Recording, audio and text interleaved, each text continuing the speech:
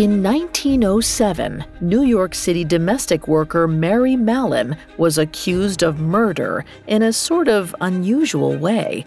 One afternoon, a strange man knocked on Mary's door and told her that she was carrying germs. She was full of invisible microbes that gave people typhoid fever. Even though Mary had never been sick with typhoid herself, she was spreading it to others through the food she cooked, and some of those people were dying.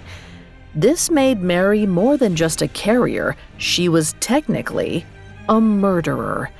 But did Mary know what she was doing? How culpable was she in this string of infection? This is a question scientists still ask today. Could it be that Mary was simply not aware of the threat she posed to others? Or was she willfully spreading a contagion?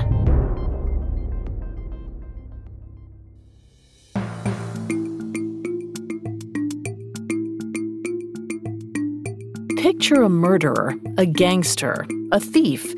Did you picture a woman? We didn't think so. Society associates men with dangerous crimes. But what happens when the perpetrator is female? Every Wednesday, we examine the psychology, motivations, and atrocities of female criminals. Hi, I'm Vanessa Richardson, and you're listening to Female Criminals, a Spotify original from Parcast. You can find episodes of Female Criminals and all other Spotify originals from Parcast for free on Spotify. Last week, we met Mary Mallon, an Irish immigrant working as a cook for some of New York City's most elite families. But there's something unusual about Mary Mallon. Her cooking can be deadly. Mary's story has blurred the line between fact and legend, but we're going to tell her story as best we can based on the information available to us. This week, we'll see how Mary handles being labeled a menace to society and her decision to return to her deadly ways. We've got all that and more coming up. Stay with us. This episode is brought to you by Anytime Fitness. Forget dark alleys and cemeteries. For some, the gym is the scariest place of all, but it doesn't have to be. With a personalized plan and expert coaching, Anytime Fitness can help make the gym less frightening. Get more for your gym membership than machines. Get personalized support anytime, anywhere. Visit AnytimeFitness.com to try it for free today. Terms, conditions, and restrictions apply. See website for details. Imagine you're a fly on the wall at a dinner between the Mafia, the CIA, and the KGB. That's where my new podcast begins. This is Neil Strauss, host of To Live and Die in LA. And I wanted to quickly tell you about an intense new series about a dangerous spy taught to seduce men for their secrets and sometimes their lives. From Tenderfoot TV, this is To Die For. Search To Die For in your podcast app to follow the show. It feels like we're all being told to go on this diet, take that supplement. Ozempic will give you depression, but you know what'll cure that? Weed. Or you could try to balance your hormones. At Science Versus, we're like, what the is going on? Forget the crap online and listen to Science Versus. Just the facts. Oh, and a bunch of stupid jokes. What is a ghost's favorite fruit? Blueberries. That's Science VS. New season out on Spotify soon. Various disease epidemics rocked the United States in the 1800s, and New York City in particular was a hotbed for infection. With so many people crowded in unsanitary living conditions, disease often prowled through the city's poor communities. And in 1907, typhoid fever was still a fairly common disease. 38-year-old Mary Mallon was lucky enough to have been healthy her whole life. Even as a child in Ireland, she'd managed to miss the worst of the Great Potato Famine. But now she was in New York City, working as a cook, and even though she frequently migrated between jobs, it seemed like illness followed Mary wherever she worked. And something else had been following Mary Mallon, or should I say, someone. Earlier in the summer, Mary had been working for the wealthy Warren family at their summer home on Long Island. When multiple members of the household came down with typhoid fever, the Warrens hired sanitation expert George Soper to investigate. After all, typhoid fever was thought to be a disease of the poor and working class. The Warrens were neither. After putting the clues together, Soper zeroed in on the Warrens' cook, Mary Mallon. He traced back her work history and realized that almost every time Mary Mallon left another cooking job, it was right after an unexplained outbreak within the household of typhoid fever. Soper believed that Mary didn't actually know she was carrying typhoid, and how would she? Healthy carriers don't suffer the symptoms themselves: fever, rash, headache, and diarrhea. Mary hadn't shown any of these symptoms in her whole life. She knew she had never herself had typhoid fever, and in 1907, no one had ever even heard the term asymptomatic carrier before. So it makes sense then that when Soper showed up at her home to tell her she was killing people with typhoid, she got more than a little defensive. Before we continue with Mary's psychology, I'm not a licensed psychiatrist or psychologist, but we have done a lot of research for the show. In 1937, Anna Freud presented some conclusions about defensive behavior, which she called defense mechanisms. Defense mechanisms can be psychological, physical, or both. Some familiar ones include denial, isolation, and displacement. The last one means redirecting emotions at something other than what is causing them. It's the idea behind the phrase, "don't shoot the messenger." In this case, Soper was simply the messenger, but Mary could not handle what he had to say. In fact, when Soper accused her of leaving behind a trail of disease and death, Mary picked up a carving fork and went for him. George Soper felt the blood drain from his face as Mary moved towards him. He backed away quickly and then turned on his heel in a full sprint out the door, Mary still chasing him with the fork. This was definitely not a promising first encounter. George Soper was rattled, frightened, and thoroughly disenchanted with Mary Mallon. He acknowledged that he might not be the man for the job. Because capturing Mary Mallon might not be a man's job. Dr. S. Josephine Baker was all too familiar with sexism. She graduated from medical school at a time when less than 5% of practicing physicians were female. And it was Baker who was sent to Mary's home to try to complete the task that Soper had not been able to: get Mary to cooperate and provide samples for testing. On Baker's first attempt, Mary met her, as she did Soper, with unvarnished hostility and a slammed door in the face. But Baker had read Soper's initial report, so she was not surprised when Mary turned violent, and by their second encounter, she was ready to play defense. This time, Baker brought a handful of policemen with her. Unfortunately for her, this had no effect on Mary's willingness to brandish her usual weapon, the carving fork. Perhaps Baker felt some degree of empathy towards Mary Mallon. She understood what it was like to be a woman in New York City in the early 1900s. Women at the time, especially unmarried immigrant women, were often denied agency, happiness, and freedom. Making a living was an urgent and often difficult process. Mary herself, despite her talents in the kitchen, was often unemployed. Meanwhile, Baker had only been able to pursue the study of medicine through a mix of class privilege, inquisitive intelligence, and dogged persistence. But any empathy Baker felt towards Mary's plight could outweigh Baker's duty to her work. Breaking the détente, Baker dived at Mary Mallon. But Mary was faster. Carving fork still in her fist, she ran deeper into the house, disappearing into the darkness. By the time Baker recovered, Mary Mallon was absolutely nowhere to be found. Baker and her police escort began to comb the house.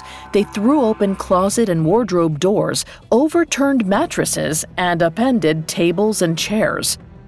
Through the chaos and clatter, Baker questioned the other women in the house.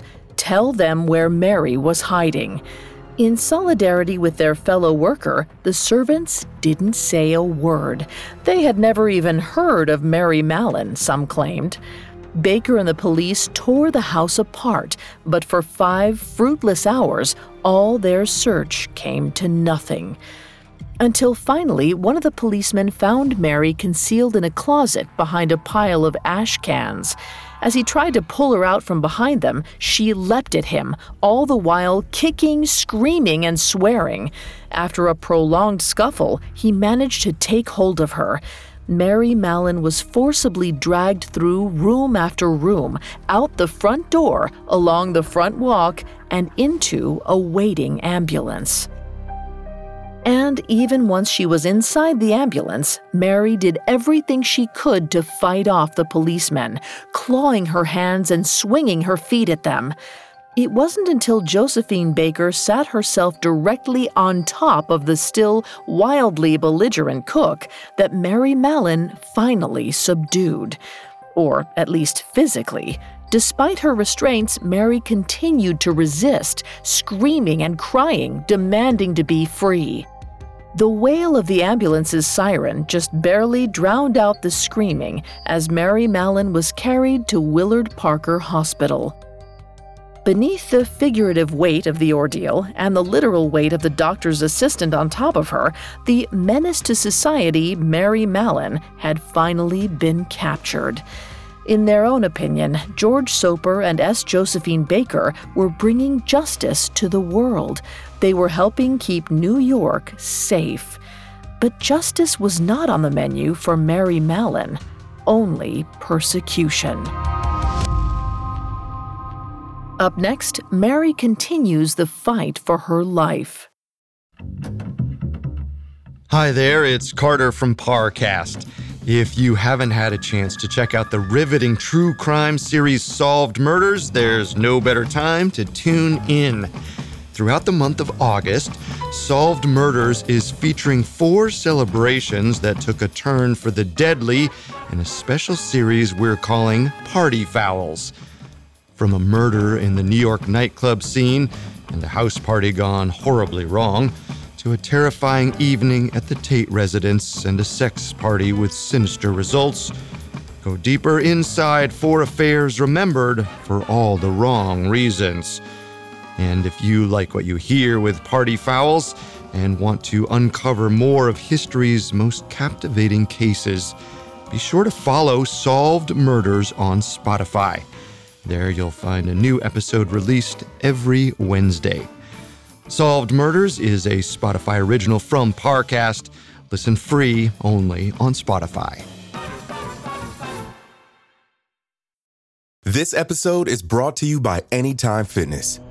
Forget dark alleys and cemeteries. For some, the gym is the scariest place of all. But it doesn't have to be.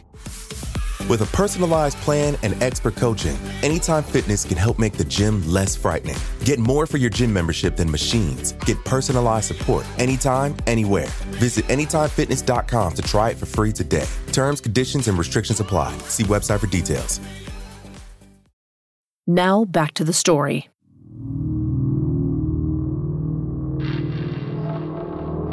After a 5-hour manhunt, 38-year-old Mary Mallon was captured and transported to Willard Parker Hospital in New York City. While it might seem extreme to arrest someone for being an unknown carrier of a disease, in 1907 it was definitely an available option. In order to stop them from spreading illness, carriers were routinely separated from all they knew. They were plucked from their jobs and homes, taken from their families and friends, disbarred from streets, shops, and society, and relocated to remote isolation hospitals. Their consent was not required. As far as public health officials were concerned, it was a case of one group's needs outweighing the other. Mary's need for social contact, stability, and overall happiness was outweighed by the public's need for safety. Most quarantined individuals were viewed as unworthy of human compassion. They were seen only as the disease they carried. That was certainly how Mary's accusers saw her. Once at the hospital, they got their samples of her blood and feces. When they came back positive for the bacteria that causes typhoid fever, George Soper was vindicated. Mary Mallon was exactly what he accused her of being. She was Typhoid Mary. Before she had time to process what was going on, Mary was led onto a ferry in the East River, its lone passenger besides the captain. The small boat moved steadily through the water towards its destination, a place Mary had never seen before but was aware of because of a recent shipwreck. North Brother Island was reasonably famous after over 1,000 passengers drowned off its coast. Needless to say, her associations with the island were not positive. But as she traveled on that ferry, she stared determinedly at the small island. She felt neither hope nor defeat. Then, swept into the air by the wind, the river water touched Mary's face, soft as a flower petal. It reminded her of another boat ride, the one from Ireland to America, one that had been full of promise. Now, all those dreams were taken from her. The facility on North Brother Island primarily serviced tuberculosis patients. To avoid exposure from those patients, Mary was to be housed alone in a one-room cottage on the grounds. The room was quite small, about 20 by 20 feet in dimension, with a bathroom and small kitchen attached on the back of the building. The closest building nearby was a chapel, and both structures stood at some distance from the hospital and its other captives. A solitary elm tree was stationed by the front door like a sentinel. Mary had been caught like an animal, and now she was to be caged like one. When she first opened the door to the cottage and walked inside, she did not see the large oak table in the center, the rocking chairs, or the sleeping cot. She could think only of the judge's words and the ruling that she was to be held indefinitely. For a moment, the cottage represented something like eternity. The idea that she might spend the rest of her life in one tiny room flashed into her head. Then, just as quickly, she forced the thought away. She would find freedom from this place, somehow. From the start, Mary did not take well to her isolation. A few days into her confinement, Mary's left eye began to twitch. She asked for a doctor, but none would see her, and the condition persisted. For months after, that left eye was a continual bother, to the point where she covered it with her hand by day and bandaged it by night. But to her mounting frustration, no doctor on the island gave her the time of day. Eventually, though, her eye, quote, got better in spite of the medical staff. The involuntary twitching of Mary's eye was probably a psychosomatic response to what she called her grief at being imprisoned, but she got no real answers about it. The doctors who did see her were only concerned with testing her for typhoid. All they cared about was collecting their samples. Mary felt totally dehumanized, reduced to nothing but the waste she produced. For well over 2 years, Mary said to have lived a simple, lonely life in that small, one-room cottage. For company, she was given a small fox terrier, whom she came to love. Her canine companion would prance around the cottage, wagging its tail happily. In Mary's mind, it was oblivious to the fact that it, too, was in captivity, but she amused herself with the dog's antics. It would even yip and jump at the few visitors who stopped by. How much Mary was able to interact with other inhabitants of North Brother Island, including sharing meals with them, is unclear. Some reports indicate that she moved freely about the island, and that she might have even actually been cooking for some of the hospital staff. But by most accounts, Mary Mallon was often entirely alone. In handwritten letters and interviews with reporters, Mary describes a sense of rejection and stigmatization at the hands of the island's employees. Just as she had been neglected by the doctors regarding her eye, even the nurse who brought her daily meals wasn't interested in interacting. Instead, in Mary's account, the nurse would approach her small door, shove Mary's meal hurriedly beneath it, and then quickly run away. It was overall a lonely little life, and Mary wasn't having it at all. In April 1908, Mary's friend and former housemate named A. Brehoff was trying his best to support her efforts for freedom. Over time, Brehoff got one doctor to admit that Mary's captivity was inconveniently expensive. This seemed to imply that there might be some financial advantage to the Board of Health to let her go. But the doctor who gave that opinion was powerless before the board's authority and dubious about his capacity for, or even interest in, convincing them otherwise. However, the next doctor that Brehoff consulted had a brand new bargaining chip in the case of Mary Mallon. Sitting down with Brehoff, he explained a rather recent scientific discovery. It appeared that the human gallbladder had a thing or two to do with typhoid fever. Most of the bacteria associated with the disease could be found there. So, if Brehoff could get Mary to consent to having her gallbladder removed entirely, she would stand a much better chance of arguing successfully for her release. The doctor promised the services of the best surgeon in town. Brehoff passed this on to Mary with some degree of hopefulness. Here might be a way out, he suggested. Without a moment's pause, Mary shot it down. Not only did she not trust any doctors, but she still fundamentally believed that she did not carry typhoid fever, so she saw the procedure as useless and dangerous. At the time, surgeries like this one carried a significant risk to the patient. Mary was so distrustful of the doctors on Brother Island that she half expected them to knock her out with ether and take out her gallbladder anyway, even if she said no. As reports of Mary's fate reached newspapers, some sided with the patient, some with public health. A few newspapers sensationalized her story out of proportion, and some skipped over some of the most basic facts to twist the narrative. Some called her by the name her mother had given her, others only as Typhoid Mary. But even the brief recognition of her plight by the public didn't offer Mary comfort, nor did it nudge her towards acceptance of her situation. If anything, her fame hardened her resolve to get out of isolation. She told reporters that in her imprisonment, she'd been treated worse than an actual murderer who would have at least had their day in court. Mary had been given no due process and no justice.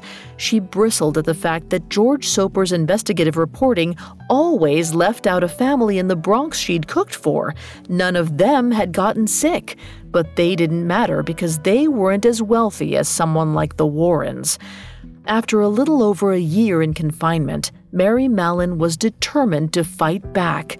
She demanded her life back. At first, Mary played it cool, pretending nothing unusual was going on. Over the course of several days, she continued to dutifully provide the island's doctors with samples of her feces and urine. But on these particular days, Mary hung on to what we'll call the leftovers. She hid them from the doctors, and with the help of her friend, Mr. A. Brehoff, she mailed the samples to a man named George Ferguson. Ferguson was a professor at the New York School of Pharmacy, and he owned and operated his own scientific research laboratory. Mary hoped that the tests done at Ferguson might run contrary to what the doctors were claiming about her on North Brother Island. More than hoped, she fully expected them to proclaim her innocence. Mary still did not believe for one instant that she had anything to do with typhoid fever. For over a week, she anxiously awaited their response, asking day after day for their letter. She recognized the weight the word of a scientist could carry. A scientist's word in support of her might be her only way out. And then, finally, the Ferguson laboratory wrote back. They had the results from her samples. As she read the letter, Mary's heart thudded in her chest. Her hands started shaking so much that she nearly dropped the paper several times, but she gripped it tightly as her eyes moved sentence to sentence. The letter said, in no uncertain terms, that the laboratory had found absolutely no trace of typhoid fever whatsoever. Her pounding heart stopped for just one moment. The news brought tears to her eyes. She felt like a child, almost giddy with glee. Mary smiled to herself for the first time in what felt like months. She was right. She'd been right this whole time. She was going to get out of this prison of sickness. She had to. Coming up, Mary continues her fight for freedom and continues to put the public in danger. Now back to the story. In 1908, after a year in forced captivity, Mary Mallon finally had a glimmer of hope. Another doctor, unassociated with the health department, tested her samples, and he found no trace of typhoid fever. Unfortunately for Mary, the samples she had sent on her own to be tested were deemed compromised.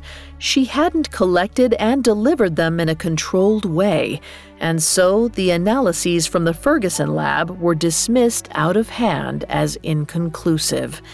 Freedom was not going to be easy, but Mary Mallon would not be swayed. She would not stop fighting for the freedom she felt was rightly hers. A more passive person might have been resigned to her fate, but not Mary. If science couldn't help her, then it was time to get the law involved. By 1909, Mary was able to secure the services of a New York lawyer, George Francis O'Neill.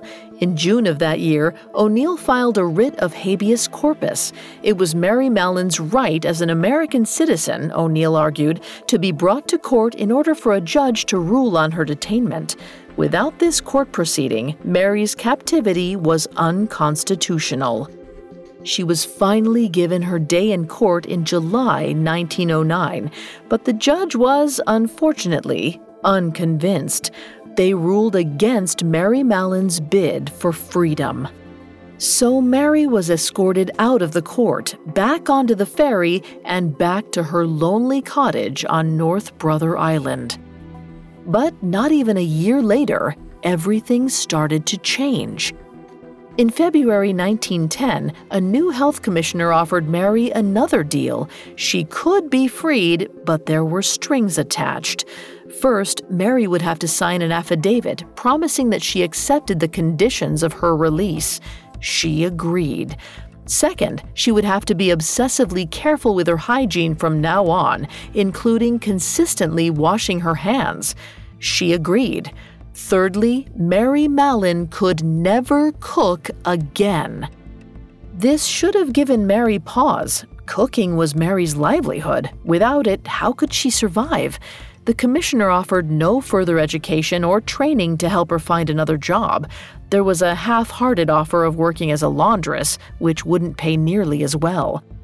But Mary agreed. She signed the document, and with that, Mary Mallon was free. Then, as she often did, Mary disappeared. For over 5 years, Mary Mallon vanished from the public eye. She was nobody else's problem, and nobody else's problems were hers. Her companion, Mr. A. Brehoff, had died, so she moved to Corona, Queens. No one mentioned Typhoid Mary until... In 1915, sanitation expert George Soper reportedly received an urgent call from the chief physician of Sloan Maternity Hospital in New York City. The doctor was frantic. Suddenly and out of nowhere, his staff were getting sick. One by one, they were getting struck down, unable to work. In total, 25 doctors, nurses, and other workers had fallen ill. Even worse, 2 of them had died. Suspicion had fallen on the hospital's cook, a middle-aged woman named Mary Brown. In a mockery of her and a news story from the last 5 years, some hospital staff had started calling her Typhoid Mary. Soper felt an ominous chill run up his spine. Was it a coincidence? Was Mary Brown just an innocent woman?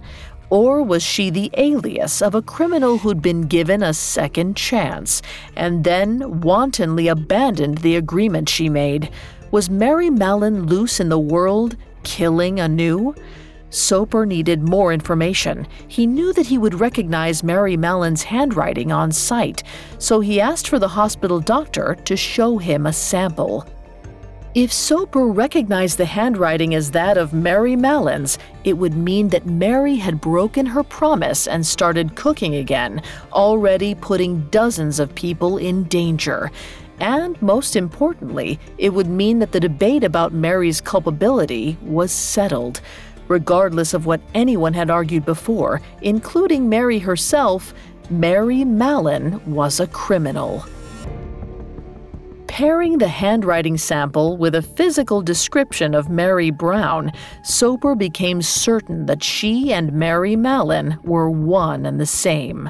In March of 1915, Mary was seized from her home and returned to North Brother Island. Health Commissioner S.S. Goldwater stated that Mary would never endanger public health again. She could not claim innocence, Soper declared, as she had willfully and deliberately taken desperate chances with human life. By now, Mary was 45 years old when she was brought for a second time to North Brother Island. There, she took up some of her old pursuits. For example, she could usually be found writing letters. Without her former companion, Mr. A. Brehoff, as a correspondent, she most often wrote to those who she blamed for her isolation, including Josephine Baker. These letters were frequently menacing in tone, and some included outright threats of extreme violence. One physician in particular she promised to murder upon her next release.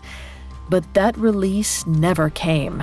For the next 23 years, Mary remained in isolation on North Brother Island. This time, though, Mary had some trappings of a normal life and some small freedoms. By 1918, she had started domestic work on the island and eventually took on work in a laboratory there. She was good friends with the doctors who ran the lab and seemed to actually enjoy the work. She also had her own side hustles making beaded chokers and, very occasionally, cooking cakes. For fun, Mary was allowed to take shopping trips offshore as long as she remained cooperative, which she generally did. She likely took great pleasure in these outings, often dressing up and returning with gifts for her friends on the island. Mary Mallon had many friends among the staff on the island, but all of them knew to never bring up typhoid fever unless they wanted to see her seriously mad. Some of the doctors called her Typhoid Mary behind her back, but none had the gall or the stupidity to say it to her face. So, for 23 years, Mary worked, socialized, wrote, and kept herself amused on North Brother Island. By others' accounts, she might have experienced some degree of happiness in her decades of isolation. Then, on the morning of December 4th, 1932, 63-year-old Mary Mallon did not show up to her laboratory station as usual. All her life, Mary had been a dependable worker, so it was with some concern that the head of the laboratory, a friend of Mary's, went to Mary's cottage to find her. The scientist immediately noticed that the cottage was in disarray, with foul smells percolating in every corner. She murmured slightly with disgust. Her friend was clearly not caring well for the place. Then she discovered what might have been her explanation. Mary Mallon lay slumped over in the middle of her floor. The scientist rushed Mary to Riverside Hospital, where she was given a bed in the children's ward. There, Mary Mallon spent the rest of her life. She died on November 11, 1938, at 69 years old. Throughout her slow decline, she remained in isolation on North Brother Island. A handful of her friends, along with their families, attended her funeral in the Bronx. Her estate paid for her headstone, whose epitaph can be read as a plea for mercy, something she received so little of during her life. Mary Mallon's legacy amounts to more than typhoid fever. It carries a need for mercy and for compassion, and it carries with it a very heavy question. Why Mary Mallon? In a 2019 research paper, philosophy professor Gabriel Andrade discusses an ethical quandary commonly known as the trolley problem and how it applies to the medical community. Simply put, the trolley problem asks how we place value on life. Should a trolley be allowed to run over 24 people in order to save one person's life, or vice versa? Doctors and other professionals frequently find themselves in situations where knowing exactly what or whom to prioritize is not always clear. Mary's story echoes the trolley problem. From some perspectives, she can be seen as the one who was run over to save the many. But Mary was not the only one in her situation, unique as it may seem. During Mary's life, New York City health officials were dealing with thousands of healthy carriers of various deadly diseases. Many men, including some working in the food industry, were recognized to be, just like Mary Mallon, carriers of typhoid fever. But these men were treated quite differently. If they were isolated at all, their sentences were shorter. One of them, a baker, was allowed to continue his trade despite the officials' knowledge that his baking was transmitting typhoid to his customers. The difference between Mary and the baker? He had a family for whom he was the sole provider. If he wasn't allowed to work, the ripple effect would be much greater. But the case of an unmarried, childless woman was a different one entirely. Dealing with these questions of public health and individual liberty are difficult and complicated. Society is required to make hard choices. In the case of Mary Mallon, society took the easy way out. Maybe it was easier to scapegoat a woman than a man. Maybe it was easier to see a woman as unreasonable. Maybe it was easier to suspect a female immigrant of antisocial intentions than an American man. Maybe it was easier to villainize a woman who fought back rather than meekly accept her fate. Mary Mallon was a criminal, but only on the most rudimentary level. Yes, on paper, her actions caused the deaths and debilitation of dozens of people. But in 1984, over a half-century after her death, a publication called Current Health named Mary, quote, a mass murderer unknowingly. The people who could have helped her did not. They are just as culpable, if not more so. Mary Mallon's legacy should highlight an urgent need for compassion, the same compassion that anyone in her situation deserved. She deserved the ordinary life that was denied her. She deserved to be remembered by more than a cruel nickname. But perhaps if Mary Mallon could have had it her way, we would not remember her by any name at all.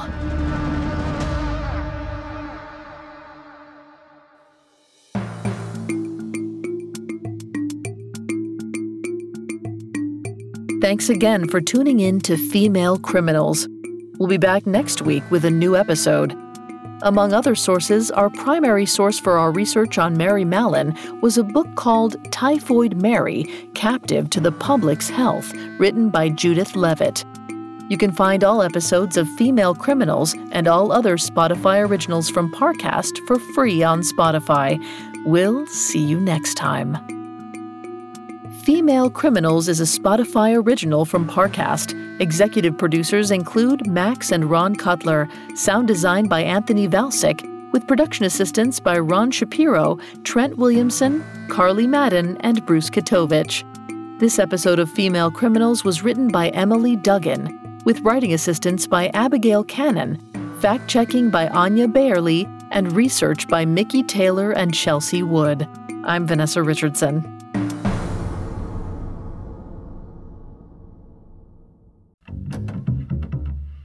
Hi, listeners, it's Carter.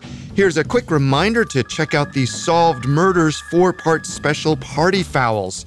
Every Wednesday in August, take a closer look at 4 celebrations that ended in horrific fashion. Follow the Spotify original from Parcast, Solved Murders. Listen free only on Spotify.